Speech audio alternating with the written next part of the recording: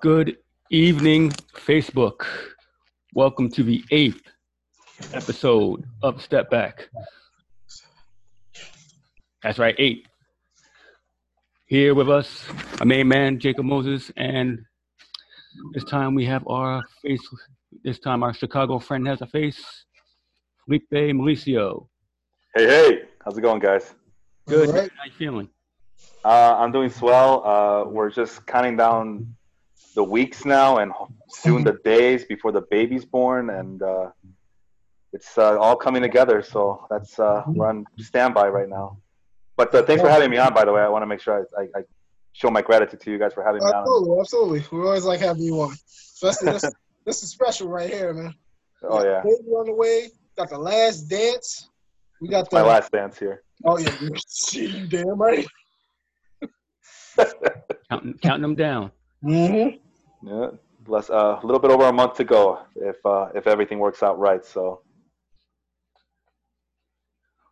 Man, so the last time we had you, it was around the All-Star break. It was in Chicago. We went over some All-Star picks.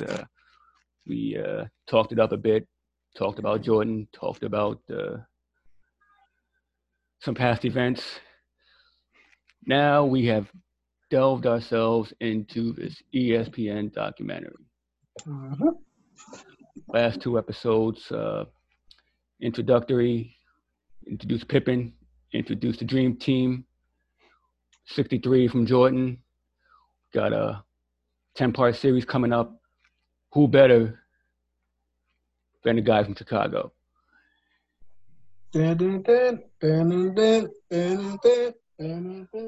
it's pretty amazing how that song still resonates to this day. They still use that. It's kind of in an ironic way, but they still use that song for the introductions. They don't deserve it, but Nah. that NBA on NBC music is just phenomenal. You get the the Sonics, the jazz, mm-hmm. all of that. It brought back some memories. Yeah. That means we're getting old. I'm sorry. What was that? That means we're getting old.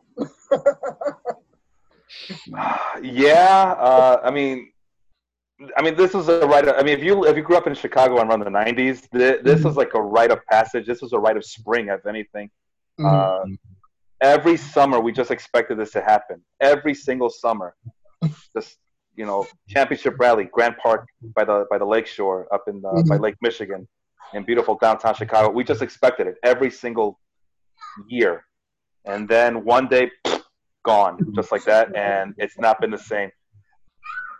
Luckily, we had some championship teams over the years. We had the Blackhawks, the Cubs, the White Sox. But the Bulls never got back into it. And 2011 was the closest they ever came with Derrick Rose. And LeBron James got in the way of that dream, so forget about that. But no, that's the one thing I absolutely love about this documentary. I know people have been calling me a hater or whatever, but for some of the things, I think it's too Pollyannish for my taste. But the one thing I do love is the nostalgic factor, as it brought back a lot of good memories for me as a child, just watching this documentary. And the other thing I love about this documentary, it's airing at a time where there's nothing else going on, right? Right. Nothing, absolutely nothing, and it has become this worldwide phenomenon. And it just like it was in the 90s, the Bulls were a worldwide phenomenon. Leon just mentioned it, introductory. It starts with them playing in Paris. Yeah. And it's true. Everything that they mentioned, that how international this team was, absolutely true. And you saw David Stern out there, who you could say he was the catalyst to all that, to making sure that this sport would go all around the world. And rest in peace to David Stern. We miss him, but he was the catalyst. And with him and Jordan, this is the league that we got now because of that. Yeah. Absolutely. So it starts out with the team in Paris. It also starts out with him getting cut from his high school team. How much of that do you really want to believe? I guess it's true. I think that part is true. Yeah, that part is true. There was also other things that came about that his coach, once he got to the varsity team, there's some things that came out recently this past week where the coach actually fabricated some statistics to make him look even better than he really was in high school, just so he can get some more NCAA attention to come to Wilmington, North Carolina. So yeah, but that's expected, right? I mean, you want your kid to, you want your player to get the attention of the big hounds out in college basketball or even college football, whatever. You do a little bit of fabrication. You do a little bit of fibbing, if you will. Suddenly 25 points become 35 points. I don't know where those extra 10 points came from, but like, who's not doing it now anyway, right? Yeah, it's like, Jacob would appreciate this, but it's like wrestling. You're building up tomorrow's superstars by having them beat up these veteran scrubs. Yes. Everything is wrestling. So, but it worked. I mean, it worked for him because he got the attention. He went to North Carolina, and the rest is history. That's it. I mean, he beat on Ewing early, beat on Ewing late. Oh, God. Here we go. Beat on Ewing early, late, and often. It never stopped. Beat him into submission. And somebody brought it up earlier this past week saying that, and it's funny that Patrick Ewing now wears the little Jumpman logo over at Georgetown because Georgetown is a Jordan brand school, I'm assuming, right? Yeah. So that's pretty funny that even to this day, Ewing has to be reminded of the guy who prevented him from winning championships. So, yeah. But, no, I feel bad for Patrick Ewing, but them's the breaks, unfortunately. No, you don't. No, you're right, I don't. You were smiling. You were happy as shit when every time we beat the Knicks ass. Got the motherfuckers again. Yeah, pretty much. I mean, it was expected. Just like I said, it was expected. We expected to go have a championship rally every summer, and we expected to beat the crap out of the Knicks every playoff.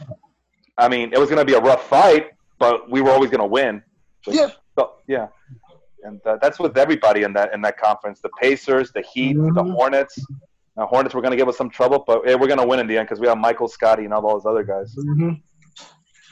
Now, you all knew who was going to take over. That was the draft, where Portland doesn't take him, he goes to Chicago. Now, we know the rest is history. Was there anything in the beginning that you didn't know? Before the documentary. About the draft itself, or right, or anything early on.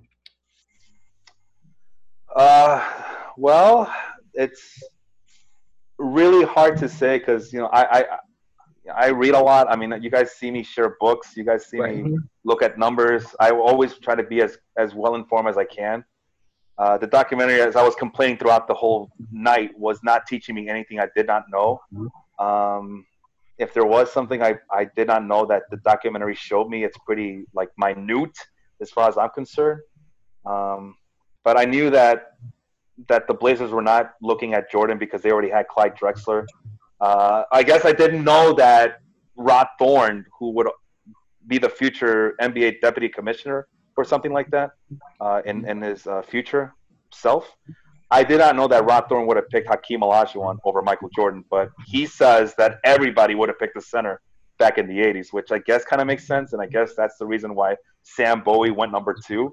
But no, other than that, the other thing I was kind of shocked to hear was usually James Worthy. I forgot, did they interview James Worthy in this one? I didn't see it. I don't think so. I'm trying to think. Hold on. Well, at any rate, my thing was with usually when they interview anybody from that North Carolina team they ask him, James Worthy's a famous one. They ask James Worthy, how does it feel to be Michael Jordan's teammate? And James Worthy usually answers, excuse you, I was the upperclassman. I'm not his teammate. He's my teammate. Seniority rules here, so don't sell me short here, So, but it seemed like that story wasn't brought up because, Jordan green-lit this whole thing. And they always said that this documentary does not happen unless your Jordan gives people the green light to do it, because that means Jordan gets to control the narrative and control the image, the brand imagery, everything about the Jordan brand, everything. He's in control of that. Yeah. So yeah, just like first road trip, he goes in the hotel room, sees all these parties. I don't get involved. It's not me. I just walked right out. You ain't got to lie. Just so full of shit. But there's no way. There's no way. I mean, you see him now. I mean, okay, let's give him some benefit of the doubt. Maybe, just maybe, as a wide-eye college kid coming into the NBA, coming into a big city from the country, maybe I believe him. Suggesting that I wasn't touching that stuff. I was a good boy. I called my mama every day. So maybe I believe that. Maybe. I don't know, man. I don't like to drive snitching, man. He just all up. The other guys did it, but he. Hold on, I know some names here. Let me count them out for you. I mean, I've been calling him Hulk Hogan this whole week because if he's pretty much throwing every single teammate of his under the bus. Mm-hmm. Everybody, Jordan's the ultimate team player. Yeah, look at him throwing all of his teammates under the bus. But Scotty, we were upset as a team. We were upset at Scotty for taking the knee surgery when he did. He should have done it earlier in the summer, not wait until the season was about to start. And then what happened? Steve Kerr's like, well, we didn't have a problem with that. Scotty could be Scotty, man. That's Scottie Pippen. He can do whatever he wants. Well, we don't question his decision. It's his body, his right. And meanwhile, Jordan just doing the whole Hulk Hogan thing. Like, hey, listen, brother, Jesse's trying to start a union to Vince McMahon. It's the exact same thing. Listen, Jordan in this documentary is basically Hulk Hogan in the Ric Flair documentary. I mean, I cannot differentiate between the two. The tall tales, the always got to put himself over everybody else. They deserve each other. How much credit do you give Jerry Krause? It should be a lot. I mean, first of all, like when they mentioned the whole thing about organizations winning championships, when I remember I was a kid listening to that quote, I heard both quotes. The one that was kind of fragmented for television purposes and soundbite purposes, which fanned the flames to the controversy that we see now. And I also heard the long term. I read the newspaper back in the day, and he made it pretty damn clear that, hey, organizations win championship. It starts from the top. It goes to the front office, the coaches, the health staff, the medical staff, the equipment staff, all the way down to the players. It is from a top to bottom, bottom to top type of ordeal. To me, it made sense. I mean, no man is an island here. This is basketball. It's a team sport. True. And then they got blown out of proportion because everybody's like, oh, well, there goes Jerry Krause once again, just trying to split the team apart. But there is some truth to that because the players come and go, but who stays long after everybody's gone? The owner stays. I mean, you as a Knicks fan, Jacob, know that fucking everybody leaves except for what's his face, James Dolan, the worst owner in all of sports. Yeah, he stays. No. I'm gonna say this for another date, but it ain't him. I'll tell you. What? Who is worse than James Dolan? I want to know. Minnesota's freaking owner. Oh, touche. My bad. Kevin Garnett does not want to get his jersey retired from the team that he spent the most time, done the most work with. He said, no, I don't want my jersey retired by them because of him, the owner. Yeah, he makes Dolan look really good. All right. I'll give you that. I'll give you that one. But I got sidetracked. But to answer your question, he gets a lot of credit. Obviously, the players have to go out and play, right? And coaches have to coach. But the ancillary staff has to be there. Make sure that these guys have the right equipment, have the right body, have the right mind. Make sure that everybody's taped up. I mean, you saw Jordan standing over Tony Kukoc, just kind of waiting for what's his name? I think it was Chip Schaefer, the medical doctor. If it wasn't him, it was some other person from the staff, just kind of waiting. Hey, when's it gonna be my turn? I'm the guy here. Why is Tony hogging up the whole thing?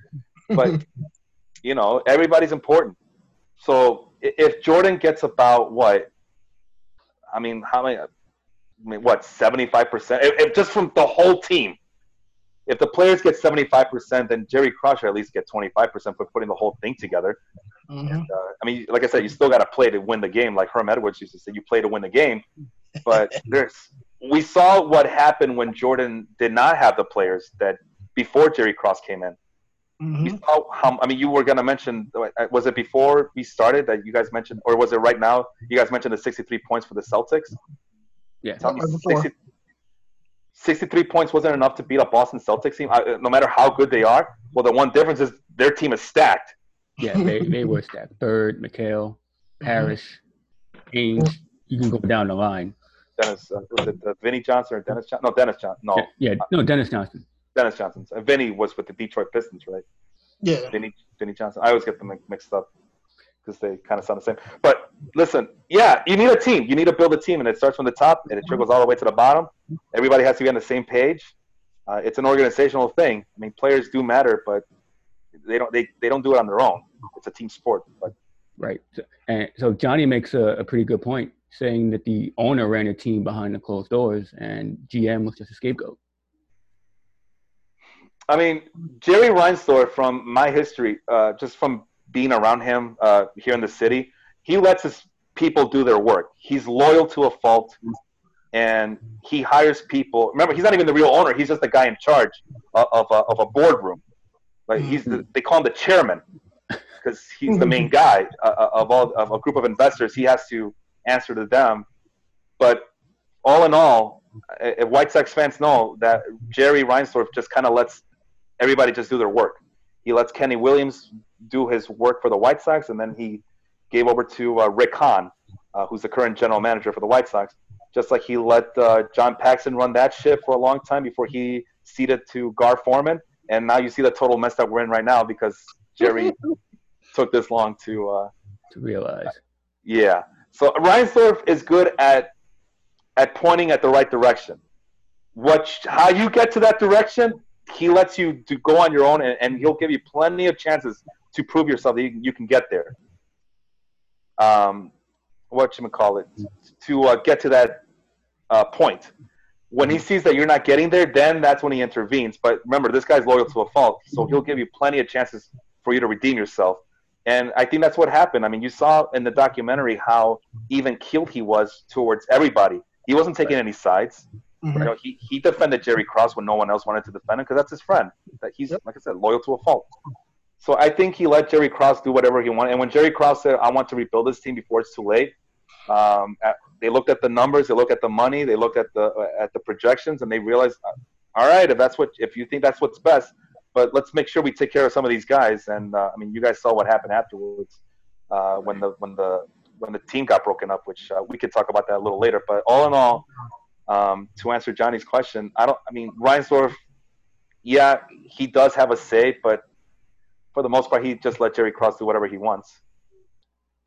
Which brings up the multitude of roster moves made after Jordan announced his arrival. Charles Oakley, the enforcer on the team, protecting him from the bad boy Pistons, finally make a move for Bill Cartwright. Later on, they draft Pippen. They make some more moves, get Tony Kukoc. So, Horace Grant. I see Horace Grant. B.J. Armstrong. Oh, stop it. John Paxson. So, Jordan is a generational talent, but apparently he needs some help. Absolutely. It's like it's a team sport or something, right? Shocking. Teammates matter. I mean, listen, guys. The Celtics, the Lakers. I mean, look at Charles Barkley when he was at the 76ers. After a while, he's like, yo, get me out of here. He begged them to trade him away, and he got traded to the Suns, the Phoenix Suns, where he was where he changed that team from a Western Conference darling to an actual NBA contender for a couple of years. And then when that ship had sailed, when their championship window went down, he said nuts to this, and he became a free agent, signed up with the Rockets to team up with Pippen and Olajuwon and Clyde Drexler. Mm-hmm. So don't tell me these players like in the 80s and 90s would have not joined forces. Charles Barkley is a fitting example that when he saw that door, he took it, and that's the first part where I don't care. Listen, Charles Barkley was already old and over the hill, so he was just ring chasing. No, screw that. It was an old man's league back in the day. Charles Barkley is average age at that time with the rest of those NBA players. So the fact that he goes to the Rockets to join that super team, We know what Barkley was doing. He wanted to win that championship, and that was the best because he was still starting. Yeah. So people want to defend the 80s and 90s players, they would have never had done that. No, that's not true. They all play to win the game. Everybody's getting paid well. Everybody's getting paid well, and they all want that ring because number one, it solidifies their legacy. Number two, if all things fail, they can sell it. They can sell it in the black market or on eBay when they need extra money. We've seen broke, so it's everything. Mm-hmm. So Jordan takes over as the face of the league, takes over from Magic, takes over from Larry Bird. Yep. He is a generational talent, but apparently Pippen is the one who puts him over the edge. How important is that second fiddle to the star? Oh man. Well, first of all, I mean, we saw teams how they were built back then. If anything, from that documentary, you will see how much different teams are built compared to how they're built now. Mm-hmm. Every team, if you look at that Eastern Conference in the 80s and 90s, every single team had a primary scorer and a bunch of role players. If you look at the Knicks, they had Patrick Ewing and a bunch of role players. Pacers, Reggie Miller was the primary scorer and a bunch of role players. Except for Rick Smith. This guy. Well, still a big man. They had their big man. Everybody had their big man. You know who didn't have a really good big man, though? Mm-hmm. The Chicago Bulls. That's true. Luke Longley wasn't great, but he clogged up space, I guess.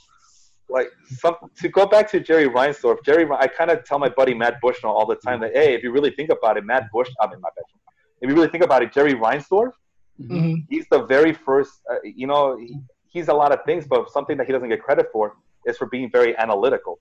Mm-hmm. All the craze is about the analytics. To use a White Sox example, he was one of the first owners that would say to pay a starting pitcher and give him all those years for all that money, that's ludicrous. That's stupid because they break down so easily. Now what do you see? Now you see teams very hesitant to pay these big. I mean, you still see it, right? But they're very hesitant to do that, to sign a young arm to a long-term deal. Jerry was a proponent of that. Also, Jerry made sure that, well, not just Jerry Reinsdorf, but Jerry Krause also made sure we might not have the best elite centers like the Spurs. And, I mean, we just saw Leon, you posted that thing about David Robinson scoring 71 points. Johnny Shaq, he had Shaq on his team. Mm-hmm. Even the Lakers had Alvin Campbell, for God's sake. The Bulls, it was like, we don't need one guy to average 20 points and 10 rebounds. We just need 3 or 4 of those guys to kind of come close to that. So we always, I'm serious, we always had a 3-headed monster at center. That's true. Yeah, so Winnington. Bill Winnington, Bill Cartwright, Will Perdue, Luke Longley. So Jordan made what, $33 million for what, 4 or 5 years?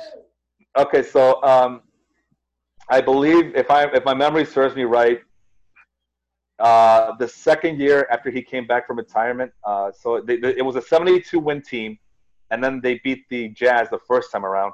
Mm-hmm. Yeah, I think he was making $33 million for 1 year, and then to come back for this documentary timeline, the Last Dance aspect of things, he was making $36 million. So it was just 1 year deals that he was signing up for. And as Bulls fans, we were kind of always worried that, oh man, we were like, what, maybe 35% worried that this might be he might retire again, but because he never signed long-term deals, it was just 1 year. So, which brings me to my point: if Pippen doesn't sign that team-friendly deal, do you think they break up sooner? Man, that's a tough one. Probably because of the salary cap ramifications. I mean, you were already paying Michael Jordan over $30 million a year. And you're going to pay this other guy, what, another 18, 20? I mean, shit, he made $82 million total on a 5-year contract. What does that average out to? My math is terrible here. But, what, 15, 16, so 20 million almost? What's that? Don't worry, so is Commons math.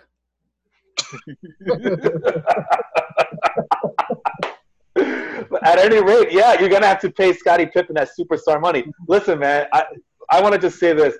This was going on. I was very aware of this. And something that was conveniently left off this documentary was the fact that I remember them talking about it during the 90s on sports radio. And one of the things that they always talked about was even if Pippen wanted to restructure that deal, guess what? The current collective bargaining agreement did not allow to restructure contracts. This is not the NFL. You sign that contract, you got to go through fruition. You got to go to the term. So I kind of find it funny that Reinsdorf's like that. The reputation that Reinsdorf has is that, hey, once you sign that contract, that's it. I don't want to hear from you again. Well, how convenient for you to say that, because those are the rules that you guys agreed to as an owner and as players. You all agreed to this. And it's funny that all these people were offended that Pippen was criminally underpaid. But you look at a 2020 world, and you go down to the south side of the city where the White Sox play, where Jerry Reinsdorf owns that team. Mm-hmm. And what do White Sox fans always clamor about? What do the White Sox fans always fawn Jerry Reinsdorf and Rick Hahn about? Oh man, we just signed this young player for a cheap ass contract. Man, these guys are the best at what they do. You know, it's kind of, these are the same people getting mad that Pippen wasn't getting paid market value. Come on, you guys.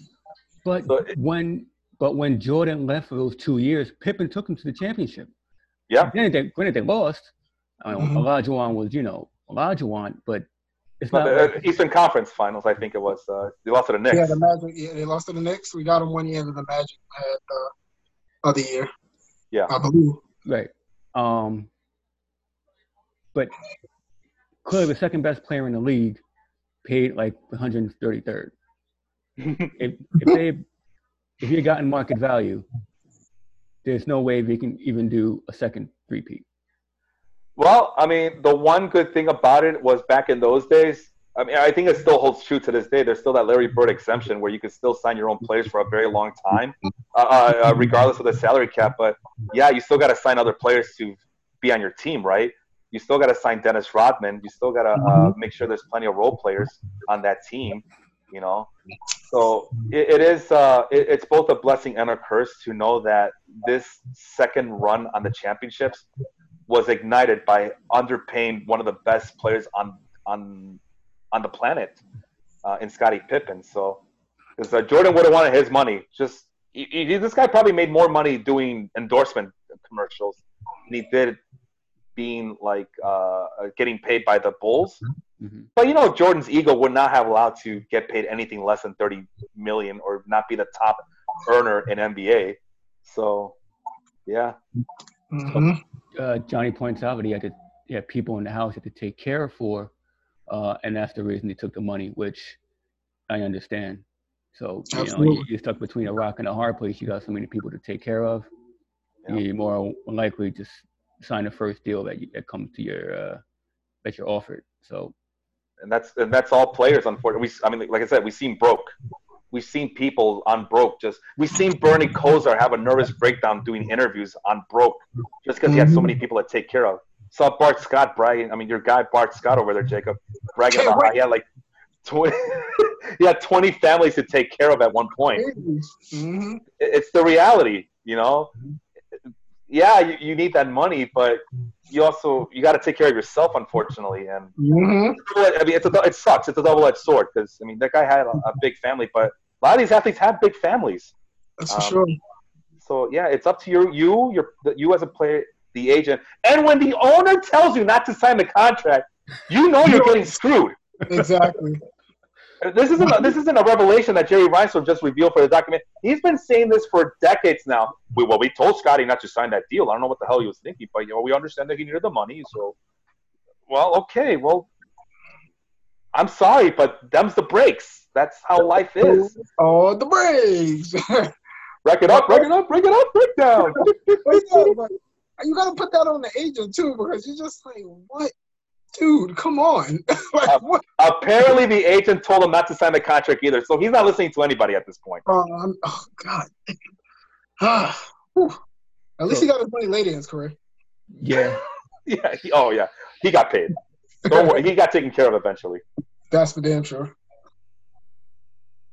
And I don't care what you say. You didn't know it. Space Jam. That what's the coach's name for the Monstars? Oh, Danny DeVito? Yeah. You know damn well you didn't know that was supposed to be Jerry Krause. I'll give you that one. But really? that wasn't mentioned in the documentary though. No. Not in the first two parts. That came up in a meme later on, and like, huh? I guess it kind of does look like Jerry Krause. Oh, shit.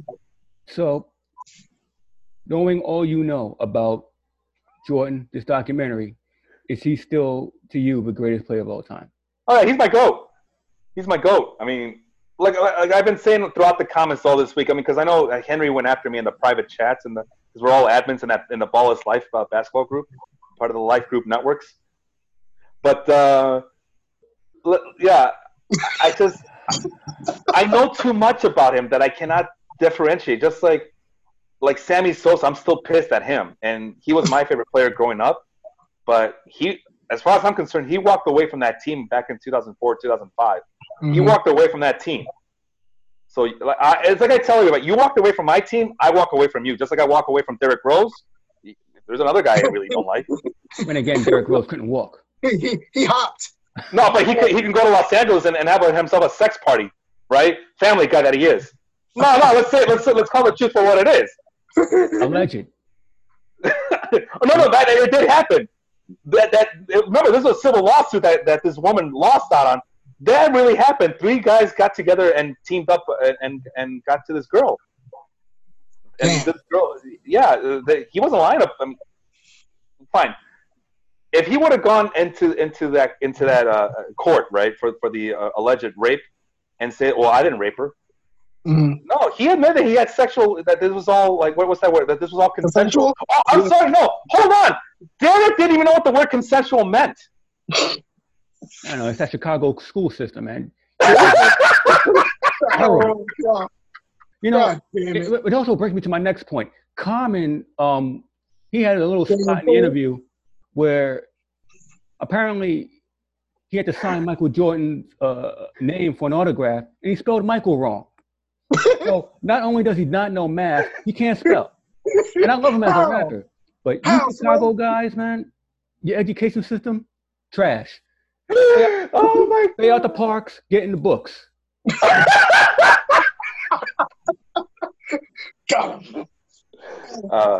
I wouldn't know.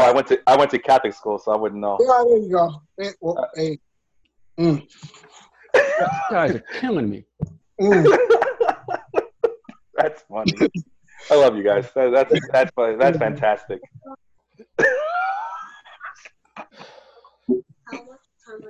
Yeah, but you know, you mentioned so the team construction of Pippen and Jordan. You look at the greats. You know, I don't know how you consider Jordan the GOAT. I mean, I have LeBron. I'm going to spend these next 10 episodes trying to convince you that LeBron is greater than Jordan. It's going to be good. Yeah, well, I mean, obviously, I have bias as to why I think Jordan's the GOAT. But, you know, it's funny. It's interesting you mentioned that because back in the 90s, I mean, it seems like nowadays it's universal. If you say anybody else but Michael Jordan, you get called out, right? You get chastised by a bunch of people. And then it just becomes a war between what they call the LeBron sexuals and I honestly don't know what they call the Jordan fans, but here in Chicago, Dan Bernstein coined the term the Jordan ass-licking society, because these are just mindless people who just drone about Michael Jordan, and this is locally. So yeah, there's two types of Michael Jordan fans. There's the type like me who we acknowledge his greatness, but we know a little bit too much about him that kind of tarnishes his reputation. Mm-hmm. And then there's the ass lickers who he can't do no wrong, right? He quit on the Bulls twice. That's okay. He needed that break. He went to the Wizards. That's okay. He wanted to play again and prove that he could still play on bad knees. You know, like he can't do no wrong. He never donates to charity. That's okay. He's a billionaire now. It's but back in my day, Jesus Christ, I think I've used that term way too much in this podcast already. I'm not 50 years old. I'm only 30 something. But the argument wasn't, anytime anybody from Chicago would talk about Michael Jordan being the GOAT, you had outsiders from the city talk about, excuse you ever see this guy named Lou Alcindor, a.k.a. Kareem Abdul-Jabbar play? You ever seen Will Chamberlain? Do you know Bill Russell has 10 championships under his name? So, yeah, it wasn't always an open and clear-cut case.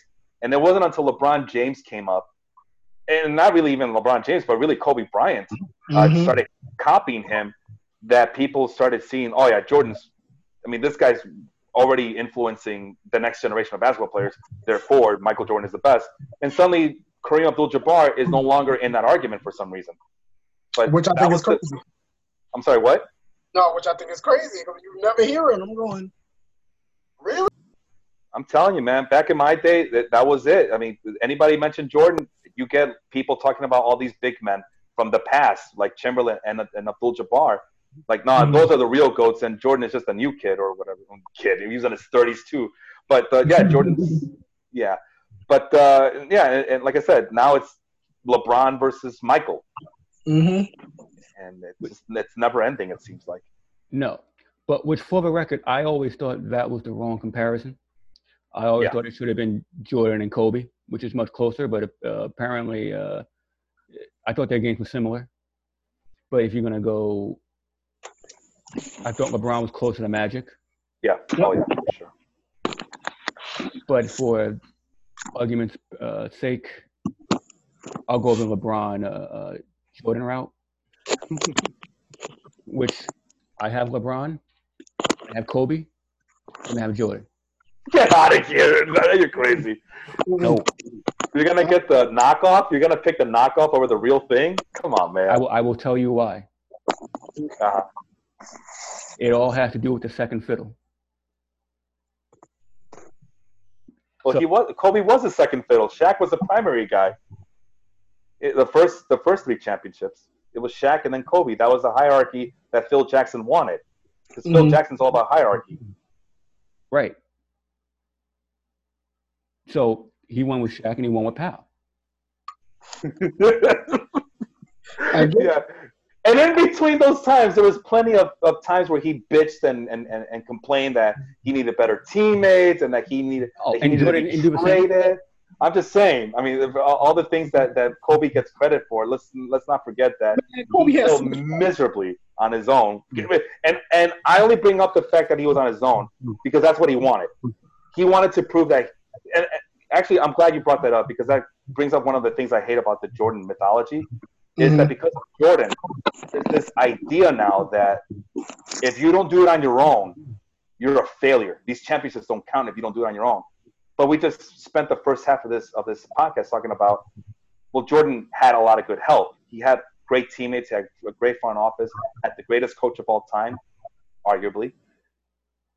It's this, but it's this idea now that you have to do it the way Jordan did it. Well, okay, if that's the case, then remove Pippen from Jordan, remove all those other role players that made Jordan look good, and put Orlando Woolridge back there, and let's just have them play. Let's just do that for the rest of the time that Jordan's alive. Just have him play with those and see how many championships he wins. You could do that, but I won't. I mean, it's stupid because we know better. We know better that it took a lot of good things to happen, and these guys had to hit. As much credit I like to give Jerry Krause, these guys just had to hit. The Horace Grants, the Scottie Pippens, all these guys, the John Paxsons, they all had to hit. Because if they didn't, then we're back to square one. And maybe Phil Jackson isn't the coach that everybody loves at this point, that people respect. I meant the coach, not the general manager, Jacob. I know kiss my ass. Hey, listen, I thought that was a bad deal for the Knicks. That was a stupid idea for them to bring in some old geezer who really doesn't care. At that point, really didn't give two shits about the game anymore. No, hell no. He had his farm up in Wyoming, whatever the hell it was, Wyoming. He was good. He had his money. It was all set. All you had to do, fuck it. Fuck y'all. Run the triangle. If you don't do it, fuck it. I don't care. We'll find somebody else who can run the triangle, right? Exactly. He ran KP right out of the fucking town. Thanks, Phil. Appreciate it. Salute to you, bastard. Jordan ran Doug Collins out of town. Doug Collins. From what I remember, Jordan loved Doug Collins. Although I wouldn't be surprised if Jordan maybe had something to do with getting Doug Collins run out of town. But Doug Collins' MO was, and it would be true with the Pistons, and it'd be true with the Wizards. And the reason that's why I don't agree with the notion that Jordan ran Doug Collins out of town, because who did Jordan play with the Wizards? He had a whole bunch of young kids like Rip Hamilton. Who was his coach? Who was his coach? Jordan was the coach. We all know that. Okay, well, he didn't run him out of town then. So, but the thing with Doug Collins, the guy's so intense. Like, he doesn't know any other way but to be intense all the time, which is great when the team is just starting out. When it's a young team, like he'd be great with the Brooklyn Nets, like this incarnation of the Brooklyn Nets right now, because it's a bunch of young guys, right? It's when those guys get old and they become veterans, and they demand a little bit more respect. They get into that third or fourth season, they finally get that big deal under their belt. Suddenly, Doug Collins' words run hollow. Like, he's just a screaming madman, and he flames himself out. Like I said, he's a very emotional guy, but that stuff it wears on him really quickly. And it happened in Chicago. It happened with the Pistons, and with the Wizards. We all know what happened with the Wizards, but yeah, that's just who Doug Collins is. It's kind of like Tibbs. It's kind of just like Tibbs when you think about it. He's that same intense guy. He's not the same intensity. Yeah, Tibbs is. I'm gonna say that Tibbs is a little bit more robotic. Like he's Bill Belichick, but with more what's the word I'm looking for? He has no people skills. Oh yeah. I don't know how the hell y'all dealt with that. So he was a good coach, but I'm surprised like nobody went against him earlier. Like they all went with it. They let him run his his offense, his defense, and then what was it? 4 or 5 years, you really start hearing the complaints. Like, all right, now this is getting crazy. Yeah, I mean, to go back to the Bulls, I mean, think about that Bulls team that he took over. A bunch of young guys. Joakim Noah. Yep. I mean, shoot, to Joakim Noah, I mean, he still had two good knees. Joakim Noah. You didn't hear about Joakim. Oh, I'm serious. You didn't hear about Joakim Noah complaining about too many practices when his knees started going bad. Then that's when you started hearing about the mutinies that he would orchestrate. Yeah, Derrick Rose. I mean, we all know what happened to Derrick Rose because Thibodeau overused them. So, yeah, it's the same thing. So, in that regard, it is the same thing. The different ways to get there. Thibodeau's a little bit more stoic and very goal-oriented. Doug Collins just wants to be so emotional, wants to gravitate towards these guys, just wants to do everything, and it wears down on people, and most importantly, it wears down on him to the max. True. Johnny's trying to throw a monkey wrench into my GOAT conversation. Trying to get in. So he says that he played 3 years of college ball, missed 87, didn't play the 87 season because of a broken foot, which we saw, and he did it what LeBron and Kobe did in 6 less seasons. But how much do you make of the competition that Jordan played against? I mean, first and foremost, I mean, if you're counting the stuff from the 80s, as much as the Pistons of that time get a lot of credit for kind of being the face of what 80s basketball was, let's really give credit where credit is due, and that was the run-and-gun Lakers, the Showtime Lakers. Oh, yeah. I mean, if you look at the numbers, it was such a fast-paced era at that time where defense couldn't catch up with the offenses. Look at the Celtics. Yeah, they played tough defense, but they were also racking up points as well. Look at the Denver Nuggets. They would rack up points, and all these teams would just rack up 120, 130 points. So, yeah, it's going to – and then you look at Kobe and LeBron coming when they came in, the early 2000s, the ISO ball era. And, Leon, we just were talking about the 2003 Spurs versus Nets series. After one quarter, it was 21-19. Well, the Spurs played at a much slower pace. But everybody did. No, everybody did. The Nets at that time did. No, they ran. The Nets ran. Kidd and Martin and Jefferson, they were trying to run the floor, but they couldn't do it with Robinson and Duncan. They couldn't. They slowed the game down too much. When I say that everybody was slow, I meant that when you compare it to the 80s and like this era of basketball, I mean, the Nets might have been the fastest paced team, but them being the fastest paced team in the current, like the way we know, they probably be dead last now. Just on the numbers alone. If you just take the raw numbers by themselves, that's what it is. Because I mean, nobody ran that type of basketball. And then it wasn't until Mike D'Antoni came in for the Suns, then 7 seconds or less. I mean, come on. I mean, it's a whole brand of basketball. But and so yeah, during that time, Lakers. I mean, who's running that? Who's the coach of the Lakers at that time? Phil Jackson. There's a guy who just wants to slow everything down, make sure everybody touches the ball, and yeah. But now it's more analytic based. Where you can get your shots on the floor. Now it's more hot spots. They're trying to utilize the corner more because it's the easiest three. It's all about threes. Yeah. If you manage ISO ball, get the defense to move, and they say, Jordan would have scored probably more now than he would have did then. Maybe. We'll never know. I mean, I could see him average 30 points, but so do the great players right now average close to 30 points. I mean, we see James Harden. Basically, Michael Jordan is James Harden. Like, when I see James Harden, I definitely see Michael Jordan. Not in that level. I don't want to – just in what Michael Jordan would be playing, like the style of play that he would be playing in this modern era. I mean, knowing Jordan, he sees all these like perimeter players like Giannis Antetokounmpo. I can't say that name fast enough. Like Giannis, if Jordan sees Giannis just controlling the ball like 90% of the time in Milwaukee, he's like, "Well, I could do that too. Why can't I do that?" Give me the rock. I'll do that for you, everybody. Yeah. So that's who I imagine. Like, so basically, whatever Giannis is doing, Jordan would be doing the same thing. I don't know about that. You're not impressed with Giannis's numbers? Get out of here. I think he's good. Great. I think that Can't shoot. Yeah. All right, then he's Kevin Durant. Simmons. Oh, hell no, he ain't. Kevin Durant can fucking shoot. Yeah, Durant's a freak of nature. If so is Jordan. He can shoot though. Like he can get you to mid range and stuff like that. He got to the rim. Giannis is kind of like he's a one trick pony when you really look at it. Giannis and Jordan are a bad comparison. I'm just talking about the scheme. Like okay. Where Giannis is the primary ball handler. Remember in Chicago, it was Scottie Pippen was the primary ball handler. But Pippen could shoot. Yeah, Pippen could shoot. But I mean, just think about how crazy this team was built. Where point guards were not really point guards; they were like spot up shooters. That is true.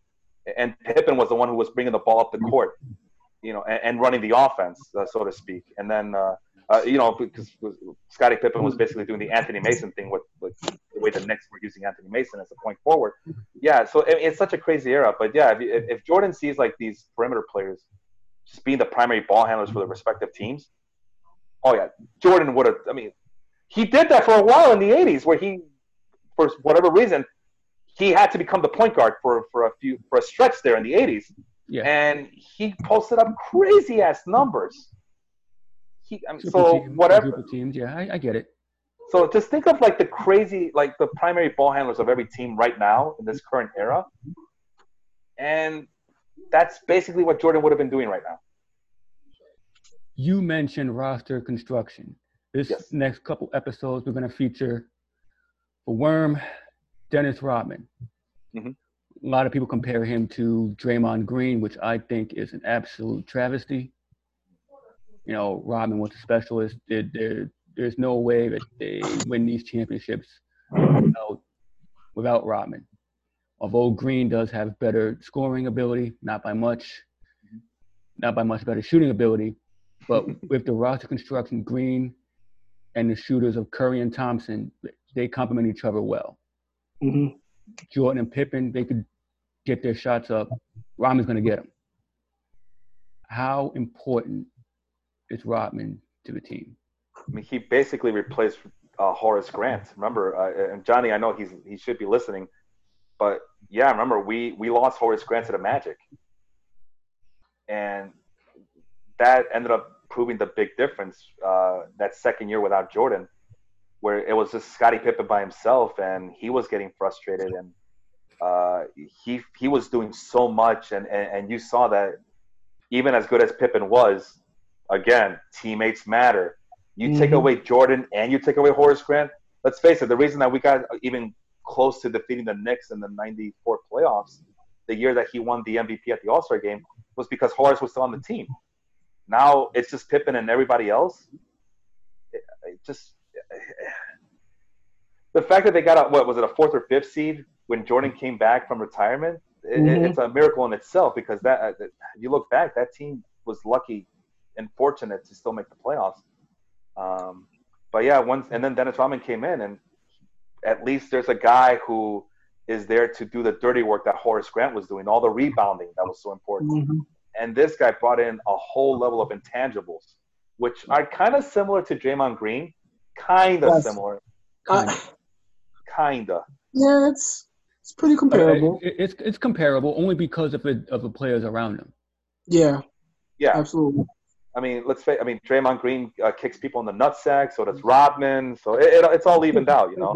Refs. I love Rodman though. The reason, he's one of my favorite players of all time, because it was just positioning with him. He wasn't the biggest guy, but he knew how to get positioned on the court. That's why you always saw him put 15, 20 rebounds in a game, especially big games. He knew how to get to the ball. I mean, yeah, he was a weirdo. We know this, but it was just. He was great at what he did. I mean, you can't. Yeah. Man. I mean, I explained this in the first podcast with you guys how much I think I did, but I absolutely love Rodman. I mean, I'm a horrible shooter. I think we talked about the playground, our lack of playground game on my part. But the one thing when Dennis Rodman came to town, or when I realized that there was a guy named Dennis Rodman, and he did everything but score. I mean, it gave me hope that I can hold my own on the court and do these other little things that he would do. And unfortunately, that would piss people off, which I didn't understand why people were bullying me all the time. But I'll tell you what, no one could out-rebound me, even though I was not the tallest guy. But I could jump higher than everybody else when that ball was in the air. And I love setting picks for my teammates. And, yeah, I mean, Dennis Rodman always has a special place in my heart. You know who else has set some pretty good picks? Kevin Love. Yeah, buddy. Chris Bosh. Those are pretty good teammates. Well, yeah, Chris Bosh, he loves setting picks. Is that the LeBron James comparison again, or what are we doing? Of course, man. We're talking about the real GOAT here. Kyrie Irving. He had his temperamental guy. LeBron, when he's done, LeBron would be great all the time. I would have got there this season with Anthony Davis. So, we'll never know. No, we'll never know. But no, to get back to the way these teams were built. I mean, we mentioned Pippen, we mentioned Rodman, who's going to get his own episode apparently, and I'm looking forward to that one because Rodman had a hell of a life of his own. He did a very interesting life. I mean, we already saw a little bit of it with NBA TV. They did a thing on was it them or was it ESPN? I forgot. But there was a documentary on the Bad Boy Pistons, and we already got what's that? That was great. Watch it if you haven't saw it. If you haven't seen it. And they touched a little bit on Dennis Rodman, and his story is pretty interesting.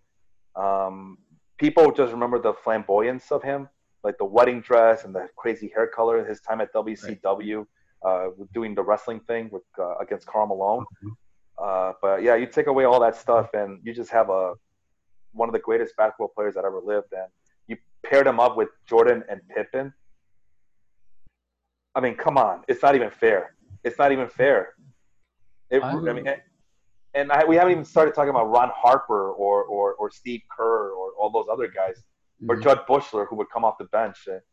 It was a very special team, man. It was that's what I hate about this Jordan versus LeBron thing, is that even Bulls fans have kind of forgotten how awesome and amazing this team was. In that 72 win season, we got Bison Dele, formerly known as Brian Williams, to be on the team. Nobody had a chance. Nobody. You're gonna bring us this quasi all-star center onto the team this late in the season. Everybody's screwed. There's no way you guys are going to win. Yeah, I was a huge fan of Tony Kukoc. I never thought he got his due. Yeah. He always seemed to be the odd man out. But who was it that sat out the final play? Was it Pippen? It was Pippen against the Knicks in that final 1.8 seconds, and Phil Jackson drew the play. All right, Tony, you're gonna get the play right here. And Pippen's like, why is he getting the? Why am I not getting the play here? Well, Tony has a better chance of scoring because he's gonna go to his left, and he's left-handed. Well, fuck you, coach. And the rest is history. Kukoc hit that game-winning shot, and Pippen looked like a selfish, pouting prima donna, and it's all temporary because now we all feel sorry for Pippen, even though he pretty much shoots himself in the foot more often than not. But I don't really feel sorry for that fucking team. I was happy as hell when they fucking broke up. This guy. The biggest moment of my life. I was like, thank God, I don't got to see this shit anymore. But to talk more about Tony, because like you said, Tony gets kind of forgotten. 6'10", small forward. Mm-hmm. Stretch the floor, stretches the court for everybody else. And he's taller than a lot of small forwards. I mean, people like to give Dirk Nowitzki a lot of credit for kind of revolutionizing that position, being a 7-footer and being that stretch center. I know Kukoc is not a center. He's barely even a power forward because he was kind of soft. But okay, it was very soft. But a 6'10" small forward with the handles that he had and the quickness that he had. Well, quickness is a stretch, but considering how tall he was, yeah, he was pretty quick for his size. Mm-hmm. I mean, listen, any other team, this guy would have been a starting player. On this team, he has to take a seat. Mm-hmm. He has to come in as a primary scorer off the bench and just feed off of the other guys, of the second units of other teams. Again, what a luxury to have. You have this secret weapon on the bench just waiting to get back in the game at any moment's notice and put up 15, 16, 17 points and get everybody involved and stretch the floor. And you think he's a Hall of Fame? Well, the Pro Basketball Hall of Fame is a little bit more lenient because they also include the stuff that you did outside of the NBA. So with Kukoc playing on the Yugoslavian team, and I think he played for if I remember correctly, he might have played for the Croatian team. Something like that, but yeah, I think he played for the Croatian team. I mean, think about it. He was one of the most important players on one of the most important teams outside of the United States. That's true. I mean, he was a catalyst. He ain't no Hall of Famer, though. Hell no. I can make an argument for it. Man, I'll give him his due. He might be close. If Manu Ginobili is in, you got to give Kukoc the same thing. There is no Ginobili without Tony Kukoc setting that. I give him that much credit. I don't know, man. It's tough. I gotta go back and I gotta look at numbers, man. But again, it's the Pro Basketball Hall of Fame. They're a little bit more lenient, and they're gonna see definitely.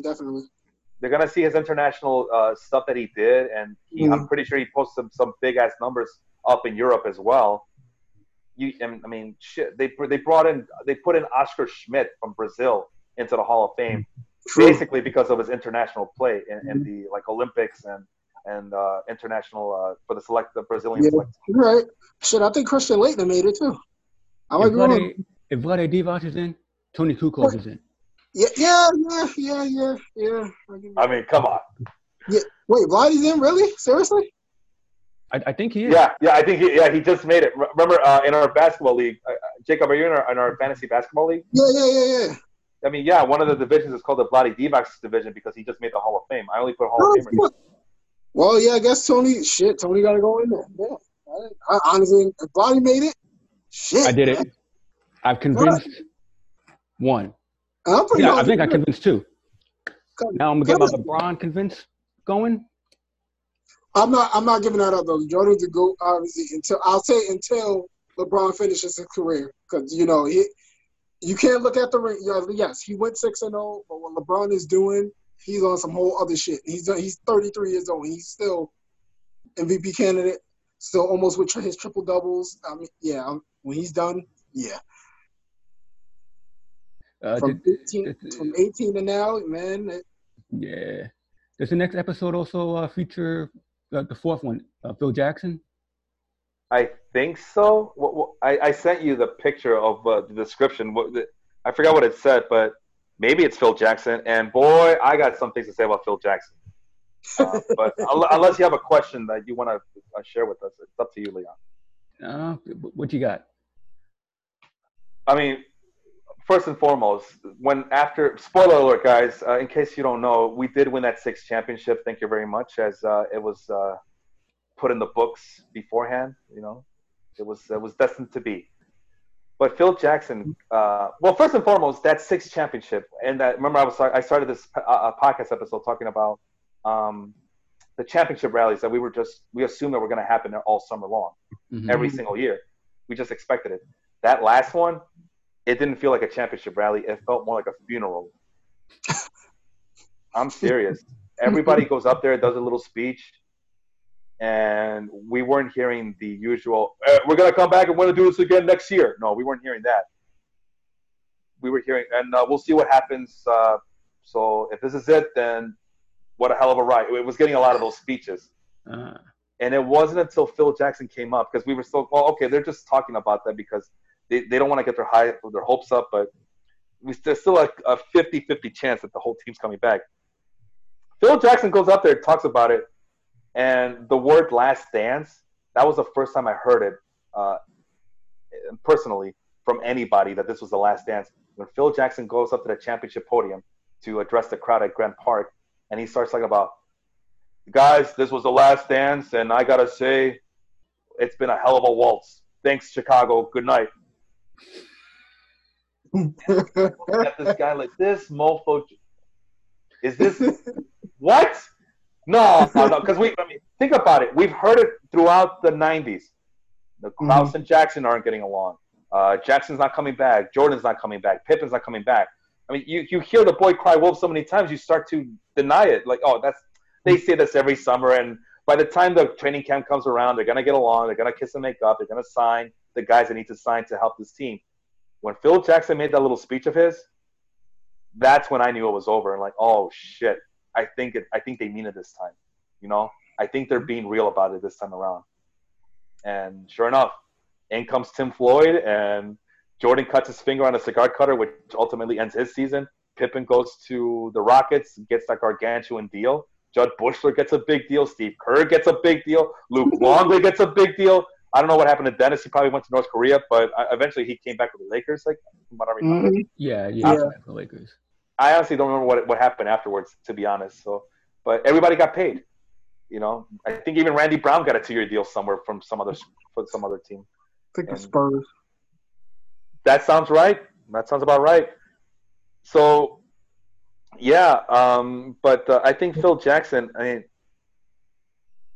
for as much shit that Jerry Krause gets, I think Phil Jackson gets away with a lot of stuff. Because listening to Will Perdue talk this past week, I don't know if you guys had a chance to listen to that interview with Will Perdue on the Dan Bernstein show here in Chicago. I share that link on the Ball is Life group. But Perdue just was talking about how manipulative Phil Jackson was. All the good ones are, right? But this guy, I honestly think that if anything, he probably, let me see if I can kind of articulate myself here, because it seems like with this documentary, right? It seems like him, because remember the documentary starts out with him saying every season there's a theme. This theme was The Last Dance. Like, this guy was able to use this strained relationship that he had with Jerry Krause, and not only have the players, you know, have this us against them mentality, but in his little theme that he uses, he was able to use that as a motivational cry for the rest of the season to let everybody know, hey guys, give it all you got, because this is the last time we're going to be together. The management doesn't want us anymore. This guy is a master manipulator. You know, Steve Rosenblum of the Chicago Tribune used to call him Chief Try Any Angle. Not Chief Triangle, Chief Try Any Angle, because that's what he was. Anything to get under your skin, anything to get you moving, anything to get you motivated. Remember, something that Will Perdue brought up that I don't think was brought up on the documentary just quite yet, but if you wanted to get Scottie Pippen or Michael Jordan's attention, you just yell at Tony Kukoc. Or Luke Longley. I did not know. I didn't know that he was yelling at Luke Longley as well. But Jackson would yell at Tony, what the fuck are you doing, Tony? Will Perdue also let it be known that he would yell at Horace Grant to get to Scotty because Scotty was so sensitive. Like, if he were to start yelling at Scottie Pippen, Scotty would start pouting. Oh, Scottie Pippen pouting? Get the fuck out of here. No way. 1.8 seconds and pouting? No way. That's not the Scottie Pippen people know or remember, but Scottie Pippen was sensitive. So, but you know who had tough skin? Horace Grant. And Horace Grant, he just used to rail on him every single chance that he got. But to Grant's credit, he used that to motivate himself.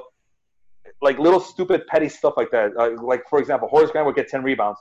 And Phil Jackson, that's all you got, 10 rebounds? You know, the other guys on the other teams are getting like 12, 13, 14 rebounds. And then Horace Grant would get 18. And then Phil Jackson, okay, but can you even get to 20, bro?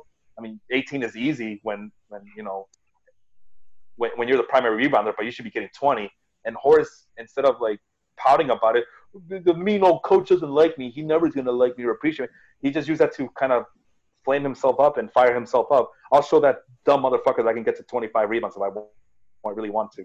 So Phil was excellent. This is why I think he's the greatest coach of all time. Because if this is what he was doing with his Bulls team, imagine what he did with the Lakers. Because I know he gets a lot of flack for picking and choosing his spots, but when you get to that point of your career, deserve it. Yeah, you deserve it. But just like he was a master manipulator for the team, something that Will Perdue also mentioned was he was also manipulating the hell out of the media. Mm-hmm. So, he's real good at that. So Phil Jackson isn't stupid. No. Phil Jackson probably saw how this team was built and how old everybody was and whose contract was up after this season and what the likelihood that everybody would get signed or not get signed. And Phil Jackson probably look around and says, well, I got to get the fuck out of here. To use a wrestling term, I gotta keep my heat, dude. I got to put myself over. I am not coming back to this 99 team and coaching a bunch of scrubs. I'm not starting this over. I'm too old for this. So he probably I'm convinced now after hearing that interview with Will Perdue and seeing the documentary that he didn't purposely just start fanning the flames between him and Jerry Krause to exponentially to the nth degree to take it to that other level.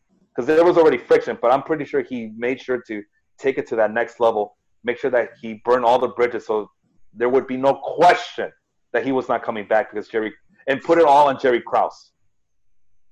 And you guys are probably looking at me and say, well, the mental gymnastics Felipe is doing.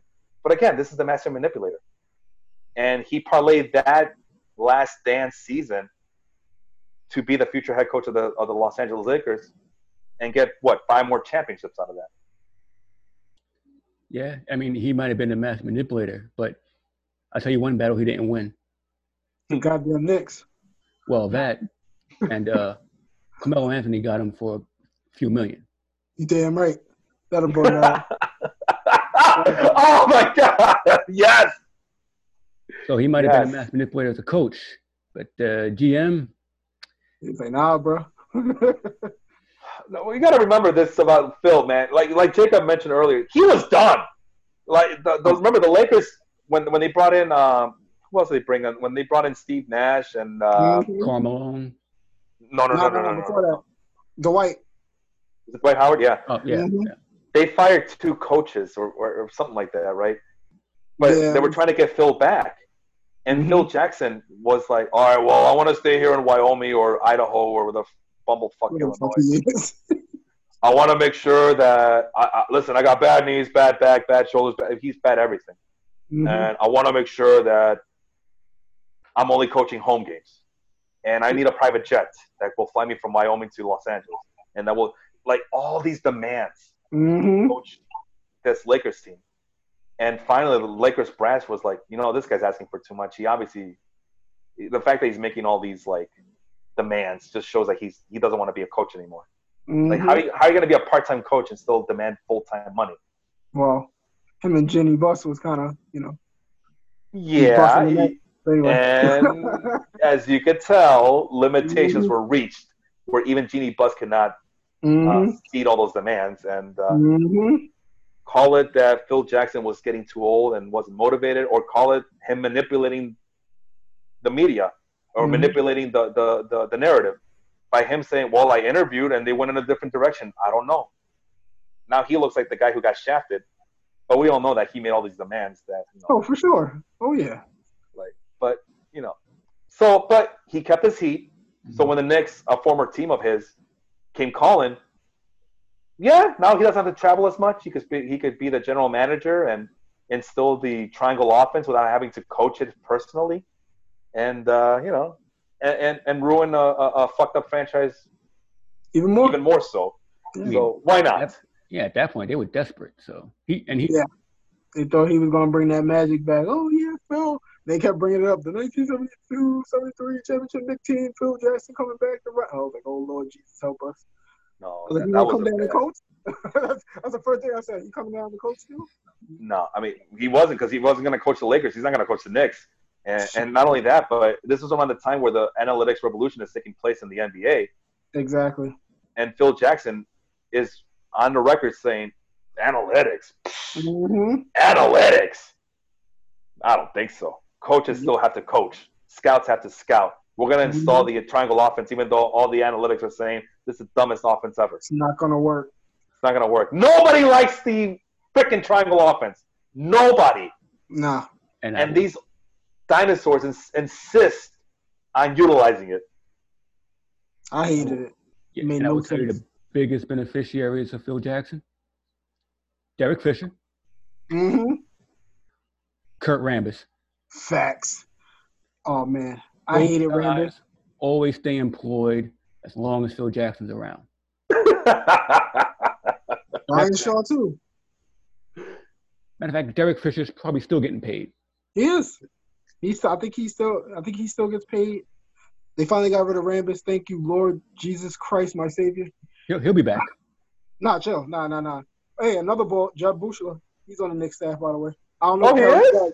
Yeah, he is. He's been on for like the last 2 years. I don't know what the hell he does, but I always see his ugly ass mug. So. Oh wow! I mean, he plays volleyball. I mean, he's a big volleyball player. That was always.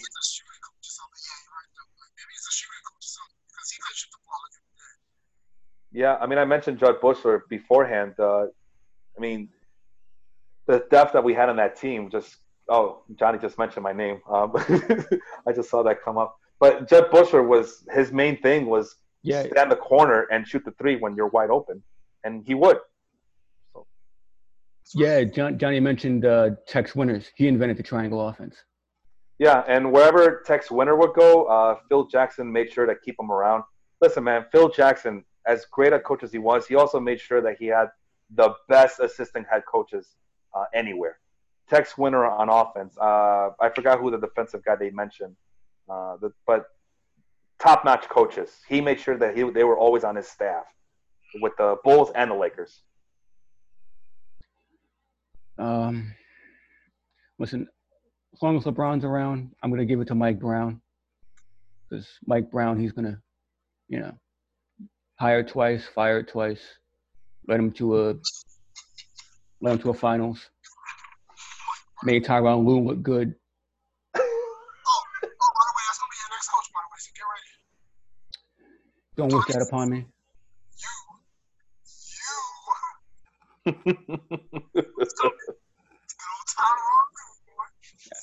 I mean, I think I'd rather have Mark Jackson, but it is what it is. I'm looking forward to these next couple episodes coming up.